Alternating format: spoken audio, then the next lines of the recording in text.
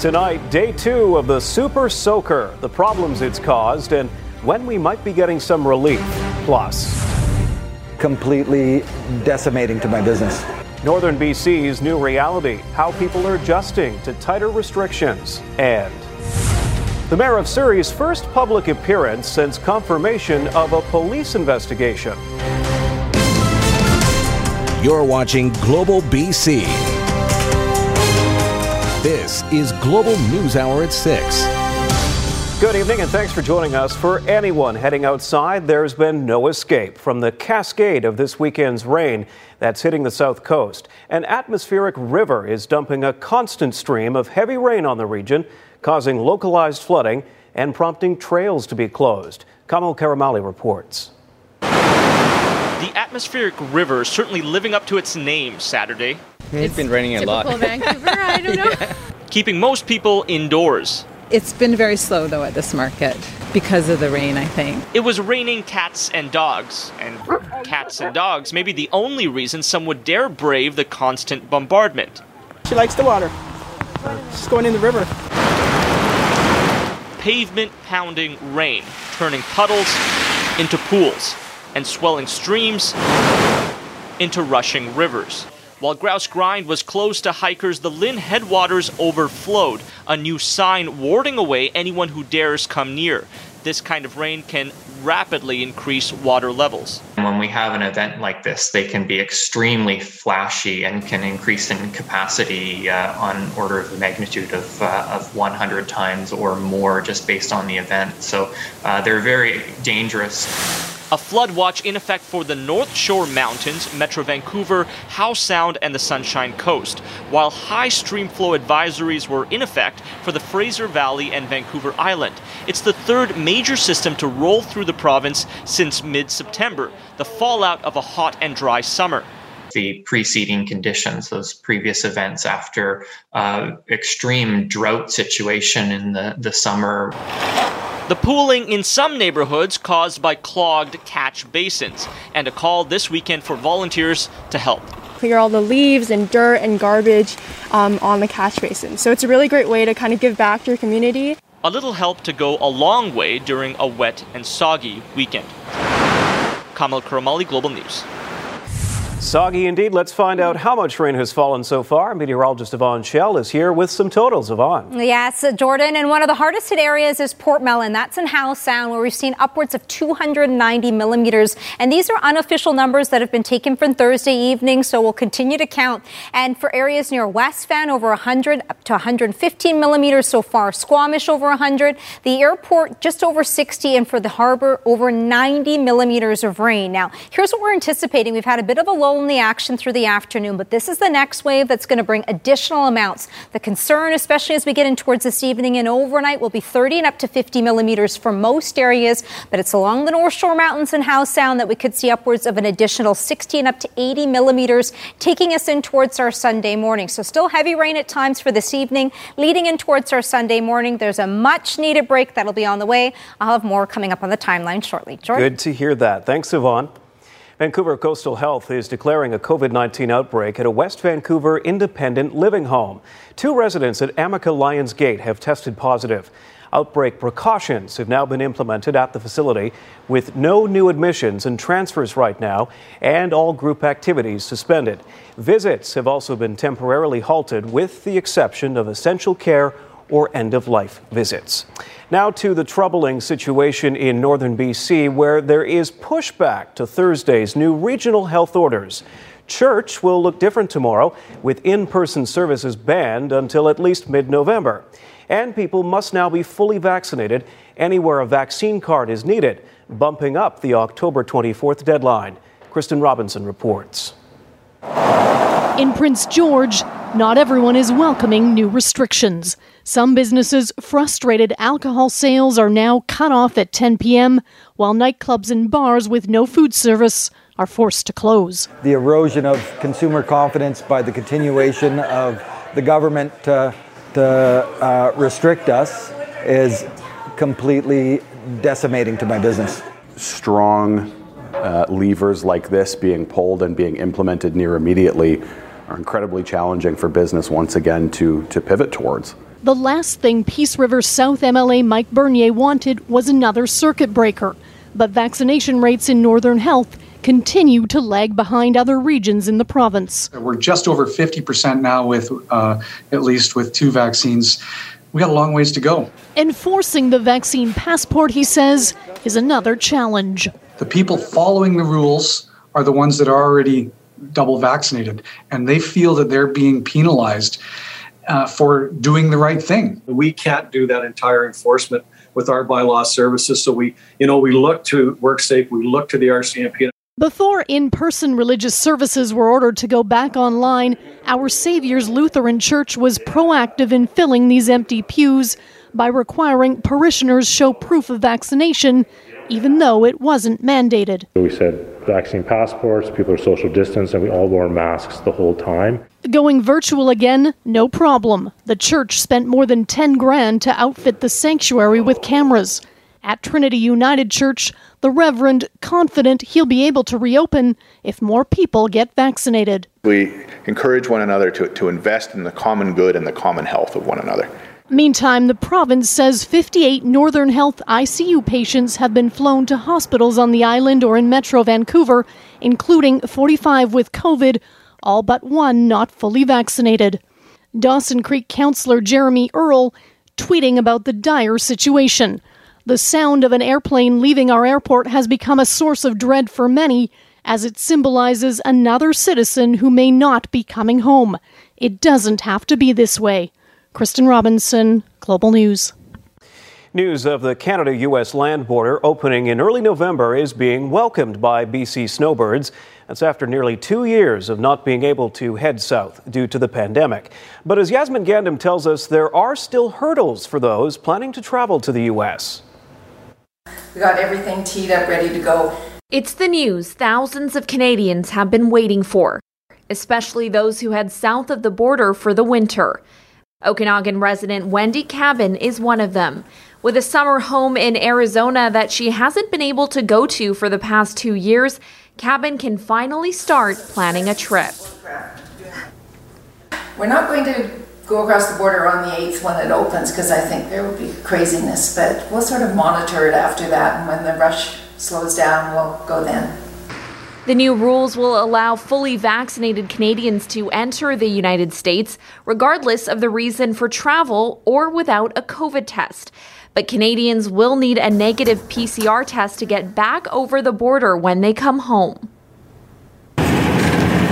Although Canadians could already fly to the U.S., Kelowna residents David and Brenda Mowbray prefer driving to their property in Arizona. Before the announcement, the couple was even prepared to ship their car and get on a plane. Well, we could drive to Vancouver. There's trucking companies that could truck our vehicle across to Seattle. We would fly Vancouver to Seattle, pick up the car, and then drive. But just putting the logistics of that together just didn't seem right. You need negative tests, so you've got to arrange tests. In 72 hours, how long does it take the car to get there? So yeah, this news this week has just made life so much simpler.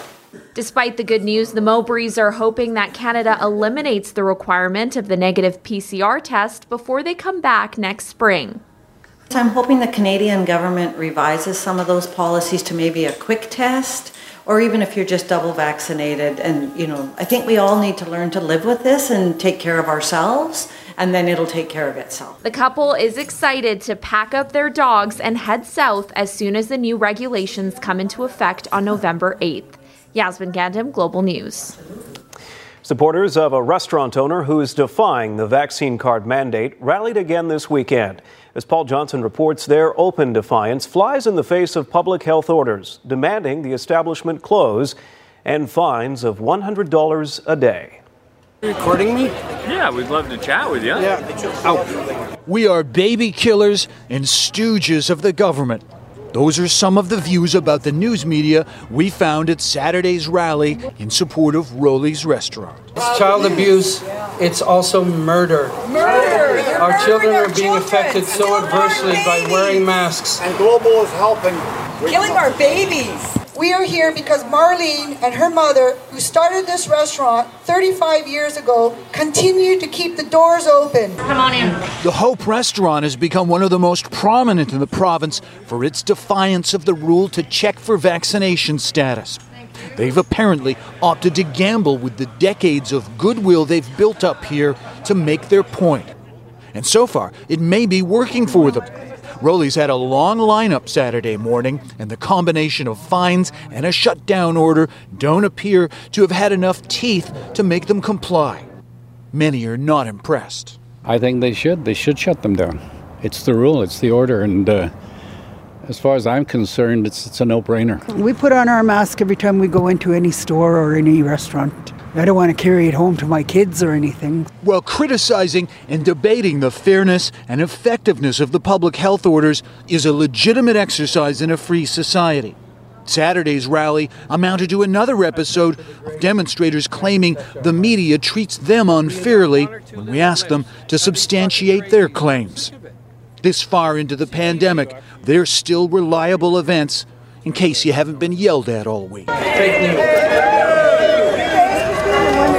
In Hope, Paul Johnson, Global News. Fraser Health did not respond by our deadline about why the restaurant continues to operate, but earlier this month, the health authority said it would work with enforcement agencies and the province to determine what it called appropriate next steps. Up next, a deadly crash in Surrey overnight, the plea from police for information. Also a hit and run in the Fraser Valley and the shocking amount of time that went by before the victim was found. Also, we make another attempt to catch up with the mayor of Surrey, how he says his foot is doing tonight as the News Hour continues. A pedestrian was killed in a late-night crash in Surrey. RCMP say the collision happened just after 11:30 last night on King George Boulevard, just past the Patello Bridge. Police say a pedestrian did not survive their injuries, adding the driver remained on scene and is cooperating. The area was closed to traffic for hours while investigators combed the scene. If you have any information about the crash or perhaps dash cam footage, call Surrey RCMP or Crime Stoppers. One person was airlifted and another was taken by ground ambulance to hospital following a head-on collision in Maple Ridge this afternoon.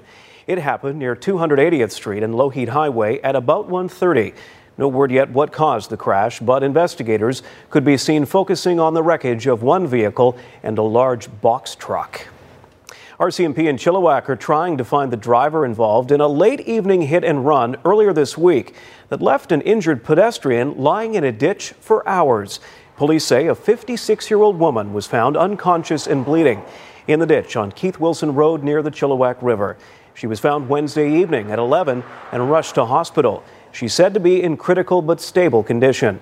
Police believe she was hit sometime in the previous 3 hours.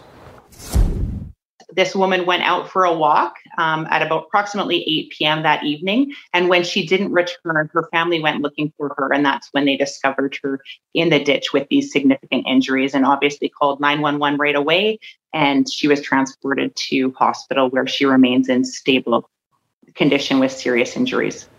RCMP are asking the driver to come forward, or they're hoping someone will have seen a friend or family member with unexplained vehicle damage and give them a call. A man has pleaded guilty in a Burnaby hit and run that killed a cyclist and father of two.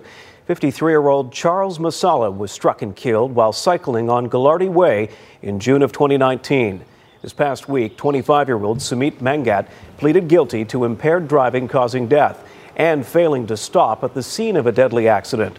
Witnesses say the suspect SUV, a black Jeep Cherokee, fled up Burnaby Mountain after the fatal collision.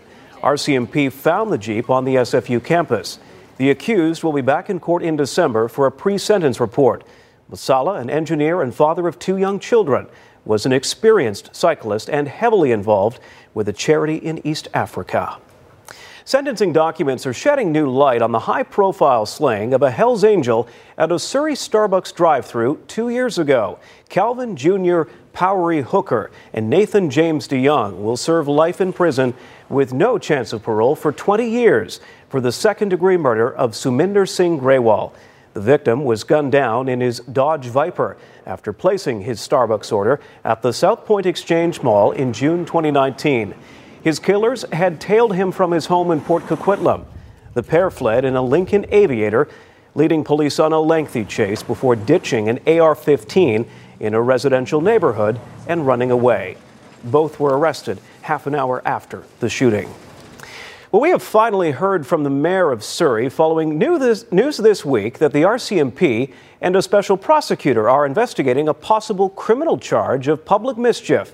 It's in connection with a case involving Doug McCallum and an altercation at a South Surrey mall. Julia Foy has the latest tonight.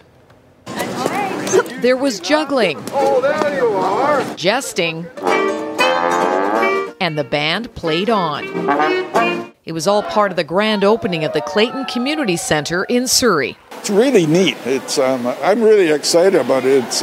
I can't wait to learn some of these things myself. Earlier this week, Global News reported there is a police investigation into an incident involving Doug McCallum. On September 6th, the limping mayor told Global News he'd been struck by a car 2 days earlier in the South Point Save-On-Foods parking lot. McCallum said the driver was there collecting signatures for the Surrey Police Vote Initiative, which aims to keep the RCMP in Surrey. She pulled out and turned right. She clipped my knee and my bottom leg and then ran over my foot at the same time and then took off. The BC RCMP's Major Crime Section Special Projects Unit is now investigating a public mischief charge. We don't want people making false accusations against other citizens and expending our precious police resources. That's wrong. That's criminal. We asked the mayor about the new investigation. I think right now I won't make any comments on it. It's actually quite surprising and shocking, but we do have to give the special prosecutor the bandwidth, the time to do his or her work. Outside, under the watchful eye of bylaw officers, volunteers were once again collecting signatures on a petition for a referendum on a police vote. We've made it very clear we will not comply with bylaws, department orders to leave this site. The mayor had this response. As long as they stay peaceful and quiet and abide by all the rules. Finally, we asked the mayor how he was feeling since the alleged car incident. I'm feeling well. Your leg, your foot is good? Yeah, it's good.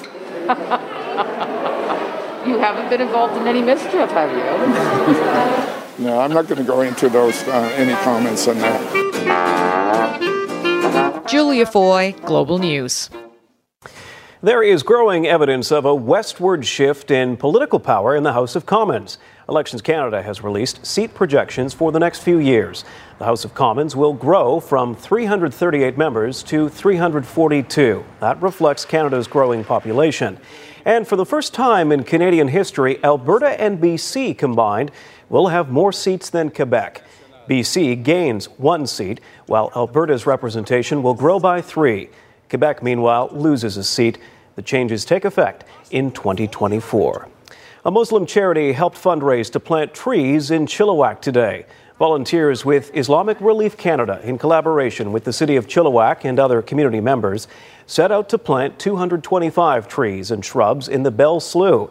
The hope is to restore the ecology of the area, where temperature changes, industrialization, and agriculture can have an impact on local wildlife. The Seeds of Hope event is also meant to help communities far away from Chilliwack.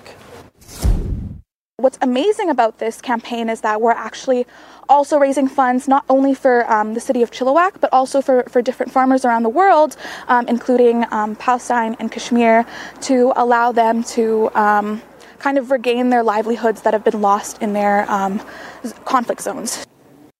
Just ahead on the NewsHour, an act of terror. New details on the murder of a British MP and renewed questions about the safety of public officials in that country. Plus, the highs and lows of Canada's cannabis industry 3 years after marijuana became legal. British detectives say the killing of a Conservative lawmaker is being treated as a terrorist incident, with the suspect having possible links to the so-called Islamic State. The MP was meeting with his constituents at a church when he was stabbed multiple times. Jennifer Johnson has more. At the church where British lawmaker David Amess was killed, leaders from across the political spectrum gathered to pay their respects. The 69-year-old Conservative member of Parliament was stabbed multiple times while meeting with local voters. The investigation is in its very early stages and is being led by officers from the Specialist Counter-Terrorism Command. Police arrested a 25-year-old British man at the scene and recovered a knife. Many locals laid flowers at the church Saturday for the popular politician and father of 5 who had served in Parliament for nearly 40 years. Prime Minister Boris Johnson says the entire country is heart-stricken. The reason I think people are so shocked and saddened is, above all, he was one of the kindest, nicest, most gentle people in politics. Amess's death has reopened questions about the security of British Parliament members. It comes 5 years after Labour Party lawmaker Jo Cox was shot and stabbed by a far-right extremist on a street before meeting with her constituents. That another family is having to go through that again. It's horrific. The British Interior Minister convened emergency security meetings hours after the fatal stabbing. I've been with the Speaker of the House and with the police and our security services to make sure that all measures are being put in place for the security of MPs so that they can carry on with their duties. British lawmakers are generally not provided armed security outside of Parliament. But after this second killing of a politician in 5 years, many say that has to change. Jennifer Johnson, Global News, Washington. Service Canada is expecting a flood of passport renewal applications amid the Canada-U.S. land border reopening to fully vaccinated travelers next month. The department's website says Canadians can expect to get their passports about 20 days after an application, but some people have experienced wait times of over a month. You can also expect long lines at passport offices with hour-long wait times or more. While the government does continue to recommend against non-essential travel, one research firm says traveler confidence will increase as vaccination rates rise across the globe. In the year before the pandemic began, 2.3 million passports were issued. That number dropped to just over 363,000 in 2021, and as of this year, more than 467,000 were issued. Well, 3 years since cannabis became legal in Canada, BC is getting ready to allow direct delivery and farm gate sales of marijuana sometime next year. Right now, BC has 375 licensed private retail stores and 30 public retail stores. The provincial government adds that 57 applications from BC for private stores have been approved in principle. The province says its community safety unit carried out more than 70 inspections, removing $20 million of cannabis from the illegal market. And 173 unlicensed retailers have either closed or stopped selling marijuana. A scientist in Nova Scotia says there is widespread mislabeling of cannabis products. Sean Miles of Dalhousie University analyzed the DNA of cannabis plants. He concluded packaging that advertises end products as either sativa or indica does not accurately reflect their actual properties. But it is frequently the case that something that is labeled sativa is still more closely related chemically to something that's labeled as indica than it is to anything else that's labeled sativa, right? Which means that overall, it's a poor predictor of anything and not very useful. The Cannabis Council of Canada, which represents growers and producers, agrees labeling is a problem. The council says products are tested rigorously before they go to market, but admits accurate labeling of different strains has been a problem. In Health Matters tonight, we're now getting a sense of the global toll of the pandemic on our collective mental health. The first worldwide estimate suggests depressive disorders surged by 28% last year. That's more than 50 million new cases. Anxiety disorders increased 26%. Women and younger people were the most affected, particularly in countries with major lockdowns. The findings have been published in the medical journal, The Lancet. Yeah, this definitely helps sway my decision, yeah. At least 2.5% of the population of New Zealand was vaccinated in just one day today. Nearly 130,000 Kiwis rolled up their sleeves for a nationally televised Super Saturday Vaxathon. New Zealand had stayed largely virus-free until a Delta outbreak in mid-August and is now racing to catch up on vaccinations. A new study in the journal Pediatrics finds healthy infants born during the pandemic had substantially shorter hospital stays. That's compared with those born before the pandemic. As well, readmission rates were unchanged. Researchers say the findings suggest shorter hospital stays for healthy term infants may be safe, even outside of a pandemic. A cherry tree in full bloom in October. It's a beautiful sight, but experts say it's also a sign of stress. We'll explain as the NewsHour continues. You're watching Global NewsHour at 6. A group recently traveling through Desolation Sound got a close view of an enormous whale. Very close. It swam underneath the boat before resurfacing on the other side, spraying water out of its blowhole. The group says it encountered the whale sometime between August and September while they were going through Desolation Sound near Vancouver Island. Amazing footage. Lucy's in the sky with lab-grown diamonds. The story behind NASA's new spacecraft right after Yvonne's forecast. But first, a cherry tree in Burnaby is in full bloom this October, and experts say it could be the last flowering. The Accolade cherry can be seen on the raised walkway at Nelson and Kingsway near Metrotown. This specific tree would normally flower in March. Experts say its late bloom is a stress response to the heat wave this past summer. Some winter flowering cherry trees do bloom in October or November but don't have leaves on them. The UBC Botanical Garden says the Burnaby tree's rare bloom is likely a last-ditch effort to reproduce in a time of stress. This is highly unusual. It's got both leaves and flowers. Flowers look fantastic, but this is like probably its last dying breath. In this case, it's pretty obvious that it's probably ultraviolet and heat. Maybe both, maybe one or the other. But in combination, it's pretty serious. You know, the heat dome in June was pretty rough on plants. Yeah, extreme weather sure has wide-ranging effects, and we're getting some extreme rain this weekend, Yvonne. Yeah, and I wonder how it held up for today, if I could have stopped the rain just for that cherry tree there. All right, we're still seeing additional amounts this evening, so a heads up, be prepared overnight leading in towards the morning hours, and very windy conditions for areas that are closer to the water. We're sitting at 12. We've got a southwesterly wind at 6 kilometers per hour, but we've had a bit of a break, especially for eastern areas and stretching into the Fraser Valley. But then the next wave is going to pick up as we get in towards this evening. Continuing overnight, and here's that atmospheric river. We're still tracking that moisture that's stalled across the south coast. In the interior, though, it is drying out with dry conditions for tomorrow. Now, the rainfall warning once again, where we're seeing 30 and up to 50 millimeters. These are additional amounts. We've seen upwards of 100 areas near Port Mellon, closer to 300 millimeters of rain. And we could see along the North Shore Mountains and Howe Sound additional 60 and up to 80 millimeters. So that'll be the areas of concern. And we've also got a flood watch that has been from the River Forecast Center that has been issued. The flood watch, which is in the areas that are in orange, the North Shore Mountains, Metro Vancouver, Howe Sound, and Sunshine Coast included within that. In yellow is the high stream flow advisory, and that extends in towards the Fraser Valley and areas along Vancouver Island. So please be very careful. Stay away from the rivers, as well as any streaming flows. We are going to continue to watch this over the next few days, especially with the snow melt, with that lowering over the last few as well. Now, this is the moisture that we're going to continue to see on the Futurecast overnight leading in towards the morning hours. I anticipate as we get in through the afternoon, though, it'll taper off. We've got cloud cover and a chance of showers, so lighter precipitation and a much-needed break will be on our Monday. So overnight tonight, still seeing that rainfall, windy conditions near the water.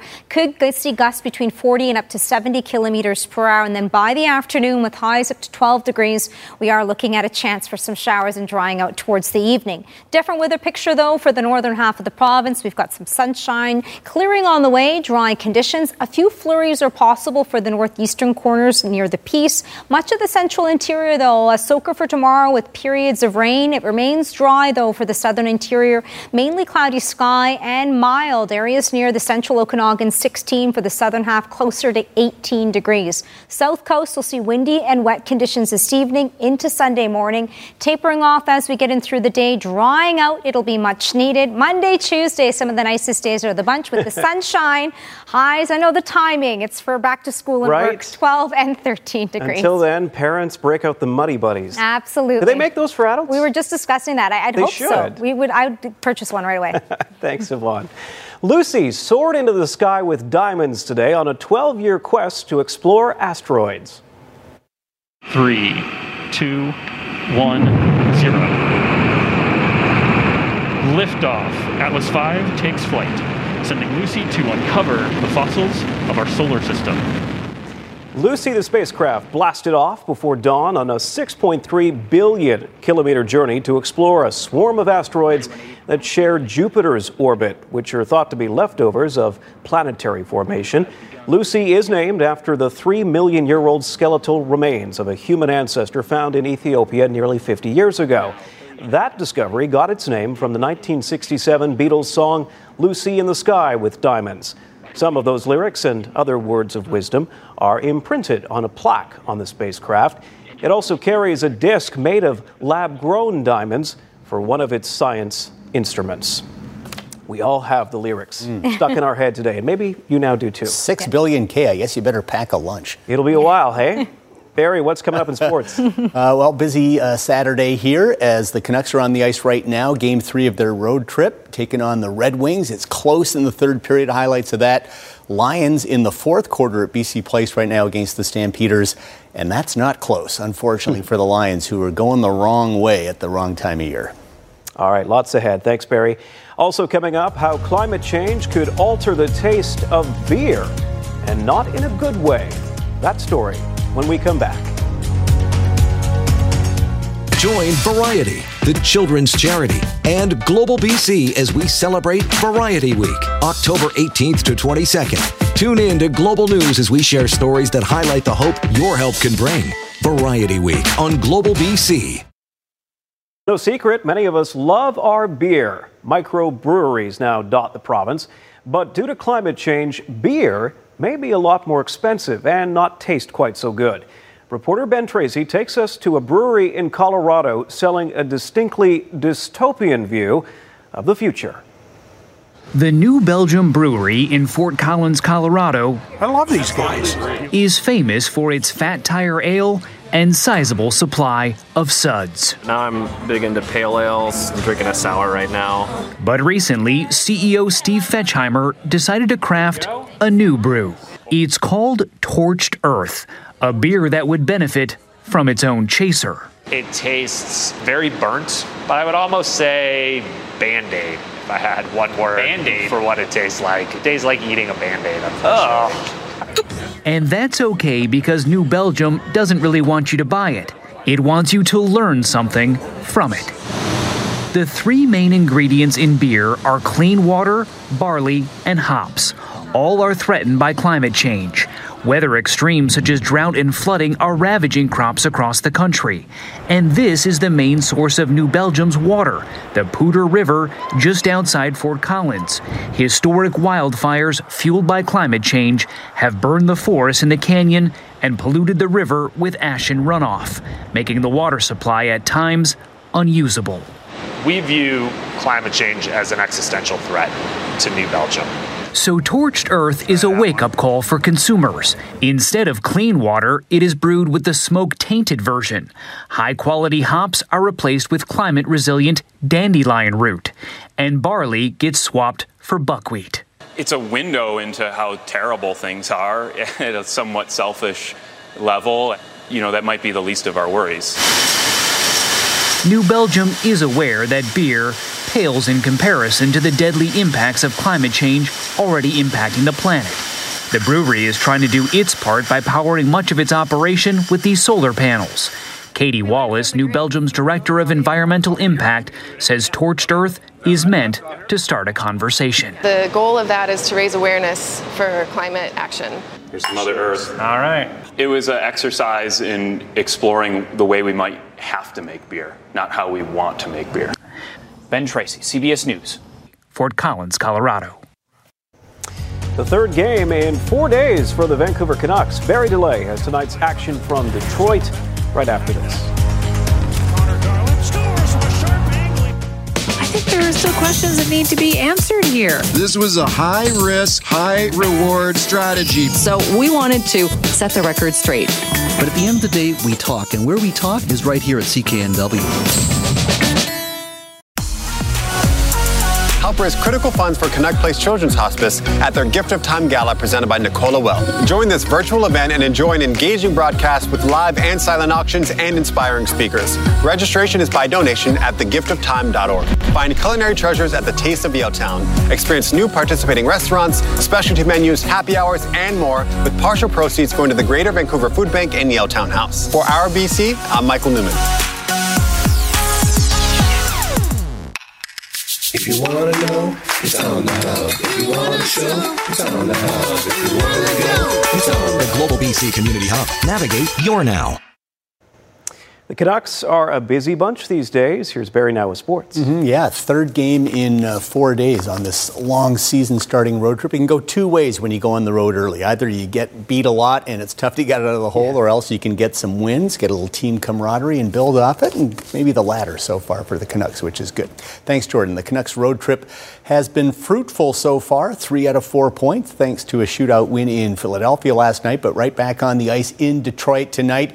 The Red Wings, certainly another beatable team on this 6-game road trip to start the season.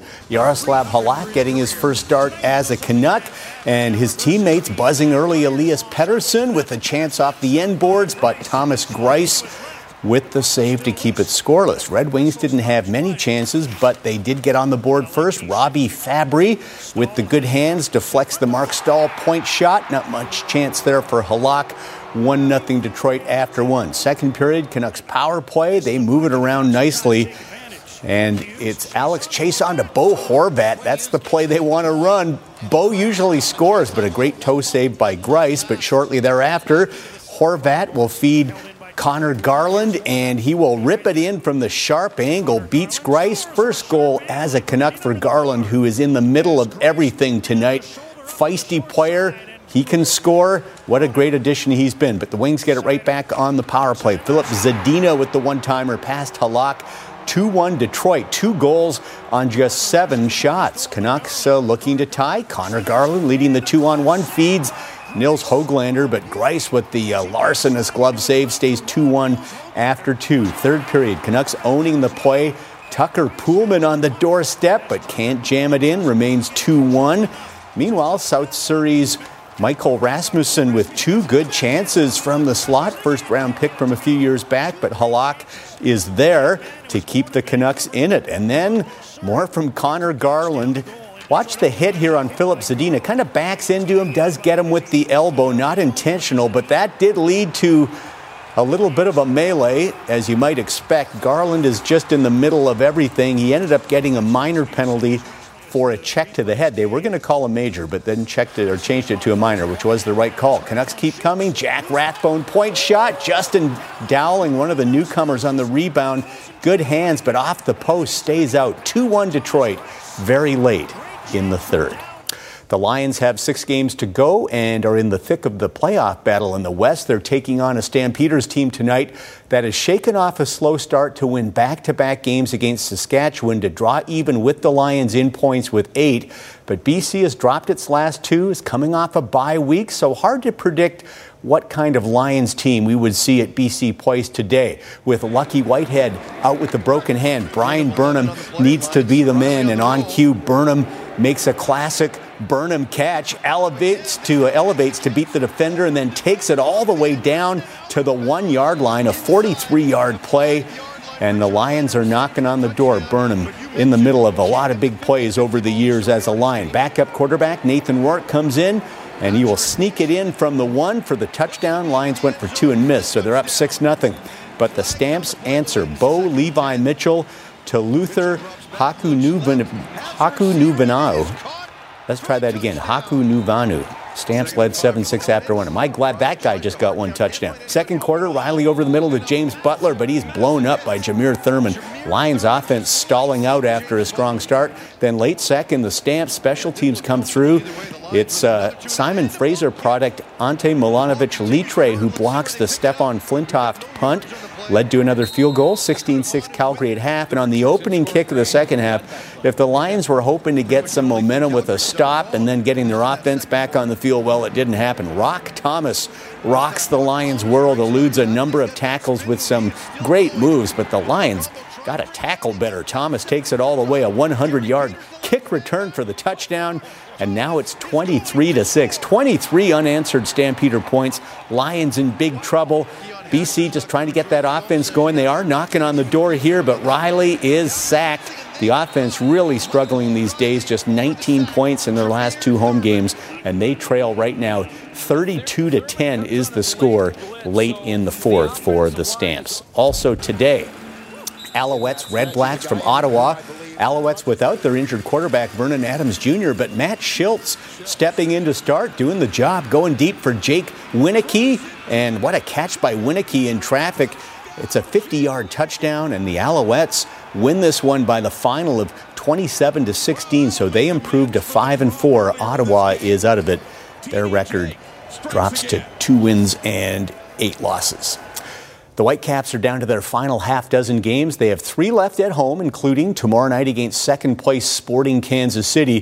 Whitecaps have won 5 of 6 at BC Place and really have to win the remaining 3 to have a legitimate chance of making the MLS playoffs. Obviously, some of the teams are used to grass, and so when you come in and play on turf, it's obviously an adjustment that they have to deal with. And anytime a team has to travel away from home, it's obviously a little bit of a disadvantage because you have the home fans cheering for the home team. So, we're hoping the fans have been great so far, coming out to all the games. So I'm sure they'll continue. We're just looking to get 3 points. I think it's also a combination of us not playing at home for so long. We were just eager to get back in front of fans and on BC Place. We started the season in Salt Lake and a different home field in front of maybe 10 fans a game. So it's playing in front of our fans that's what's keeping us going. I think they're becoming like the 12th man out there. Baseball now, Game 2, American League Championship Series from Houston. Astros beat the Red Sox in the opener last night, but Boston had their hitting shoes on early. Top first, bases loaded for J.D. Martinez, unloads them with the grand slam to right. Boston jumps out 4-0. Top second, bases loaded again for Rafael Devers, and he will turn on the inside pitch. Will it stay fair?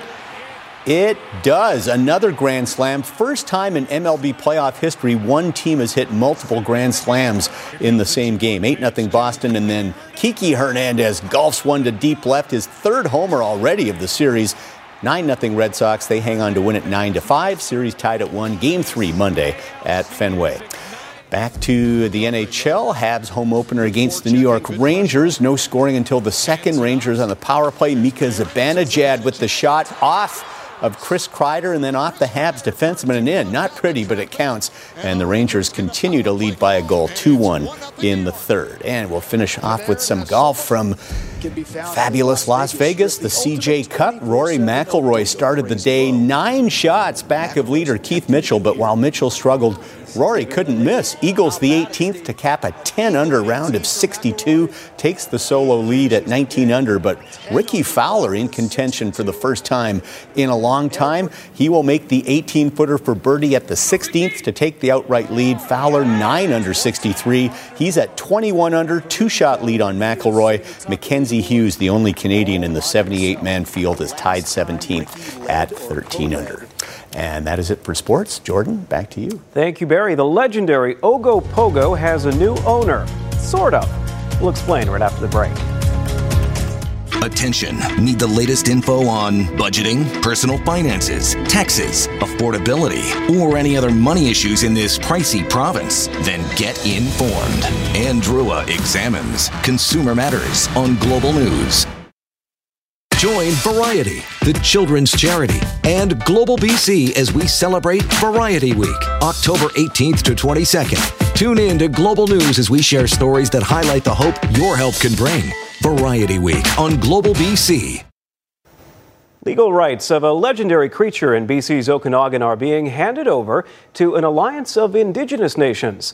The city of Vernon says it is transferring copyright of the Ogopogo to members of the Okanagan Nation Alliance. Indigenous peoples say the centuries-old lake creature has always been a part of their spiritual teachings. Vernon's mayor says the transfer makes sense because Ogopogo originally came from the Okanagan Silk people, and they should hold the copyright. All right, speaking of things submerged, how's the forecast, Yvonne? It's a soaker out there. We're still seeing another wave this evening, so 30 and up to 50 millimeters most areas, but along the North Shore Mountains could get upwards between 50 and up to 80 millimeters. Also, it's going to be breezy, closer to the water, could see gusts of up to 70. The rainfall will be for the morning hours on Sunday, and then a much-needed break. It'll be cloud cover with a chance of showers for the afternoon. Drying out by tomorrow night, and then rebounding. Really, the nicest days out of the bunch look to be Monday, Tuesday, so a heads up. Pleasant too, temperatures into the double digits, and then another round of rain on Wednesday. But that's a few days out, so we'll just get through tonight and then enjoy our Monday, Tuesday when it dries out. Tuesday, the intermission from the rain. Yes. All right. That's tonight's News Hour. Thanks for joining us. We're all back at 11. Hope you can join us then. Good night.